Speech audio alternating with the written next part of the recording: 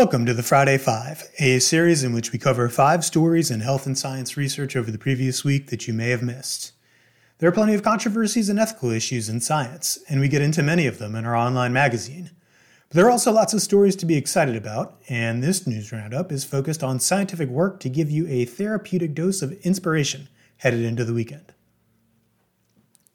First up in the Friday Five, maybe you've heard about studies suggesting that the low point of happiness for many people is the part of their lives when they're raising kids. Well, there's some good news for those of you in the trenches of parenthood. Having stable romantic relationships and having kids are linked to lower levels of dementia, according to a study this week from researchers in Norway. The researchers focused on health data that showed whether people ages 44 to 68 were married and had kids, and this data also revealed whether these adults were diagnosed with dementia or milder cognition issues after age 70.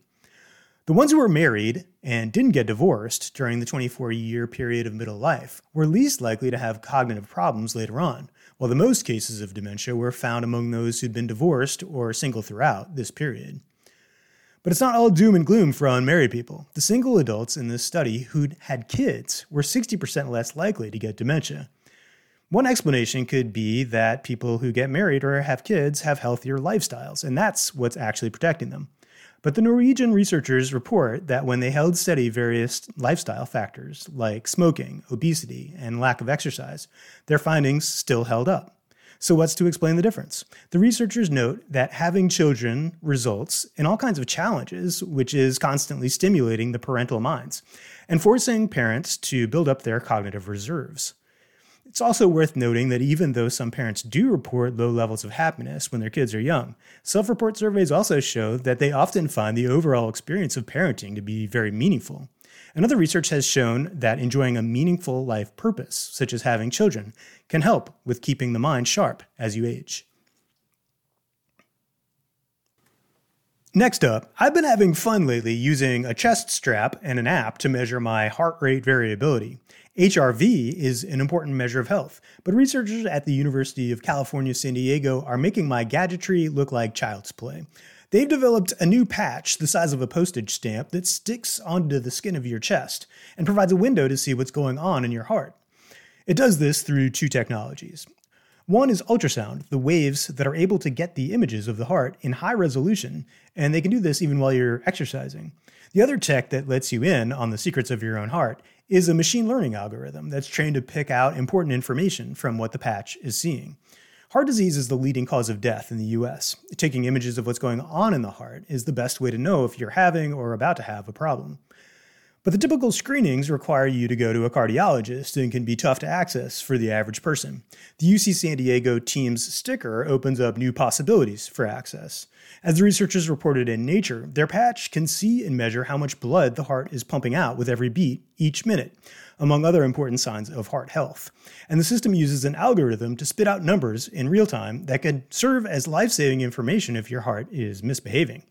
Currently, the patch has to be connected to a computer to work, but the researchers have already made a wireless version that they plan to study soon.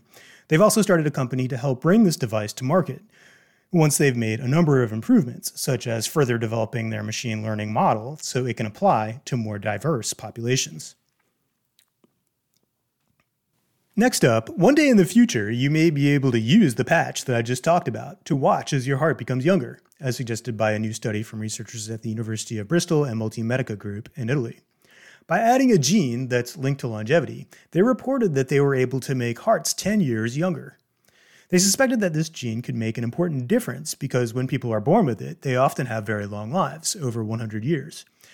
Most people tend to experience harmful changes in the heart as they get older.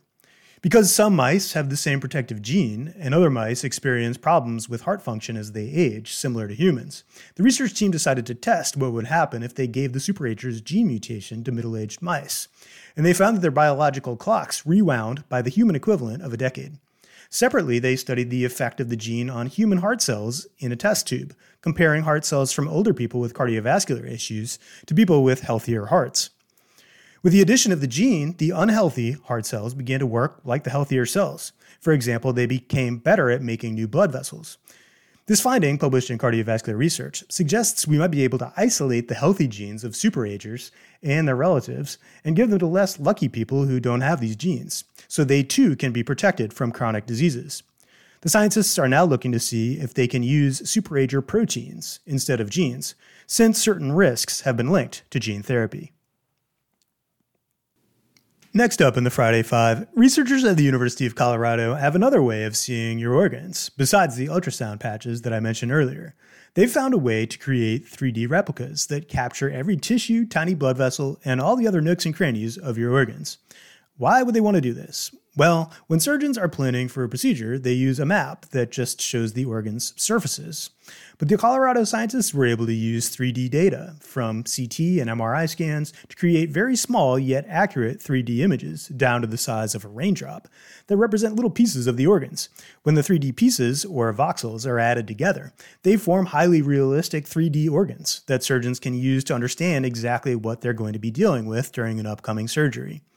In their study, published in 3D Printing and Additive Manufacturing, the researchers' maps were so detailed they could tell the differences between the interior of a kidney and its surface, even though they're both the same color. These images live on the scientists' computers for now, but the big idea is to use the maps to 3D print highly realistic versions of hearts, kidneys, and other organs, so surgeons can get a literal feel for the body part they'll soon be fixing. And for our fifth story this week, scientists at MIT and Massachusetts General Hospital have developed a cap that people could wear around the house that measures what's going on in your brain. Currently, that's only possible in large machines at hospitals that take functional magnetic resonance images. These fMRIs are not very accessible, and they provide small snapshots without capturing brain functioning that goes on during normal, everyday mental and physical activity. The new caps could change this. They work by sending laser light far into the brain, and when the light bounces off the brain's red blood cells, it comes back to the cap, where it's picked up by 192 receptors. These receptors are designed to pick up more variation in the light, returning from the parts of the brain where the blood cells are moving faster. That's how the device can tell us which parts of the brain are especially active, like an fMRI would do. A big advance was finding the right wavelength of light to use for the laser in the cap. The research team found a wavelength that goes deep into the brain, but doesn't get absorbed by brain tissue or the blood, which had been a problem with other wavelengths they had tried before. Another breakthrough was to find the right kind of receptors to use in the cap. After 20 years of experimenting with different approaches, the scientists realized they could borrow a really sensitive device that's been key to astronomers, picking up light from the stars. Such sensitivity is needed because light from the brain scatters all over the place, with just a small bit of it coming back to the receptor. Yet another improvement in the cap is that it can focus on picking up the light that is a little delayed in returning to the brain. If it comes right back, that means it just bounced off the skin of your scalp. Massachusetts General Hospital may start using the caps with their laser system as early as next year. And after that, the researchers think it could start playing a key role in assessing and treating depression, PTSD, and other psychiatric disorders. As always, you can find links to each study I've discussed this week in the show notes. And please check out the Leaps.org magazine online, where you can learn about the latest and most important challenges and developments in science, such as this week, the first article in a series that we're running on doctors and hospitals that are leading the way to make their practices healthier, not just for their patients, but the planet. Overall, the Leaps.org platform looks at innovations through the lens of rational optimism. You can find out what to be concerned about, but we also tell you which scientific breakthroughs are giving reason for excitement. Thanks for listening to the Friday Five, and have a great weekend.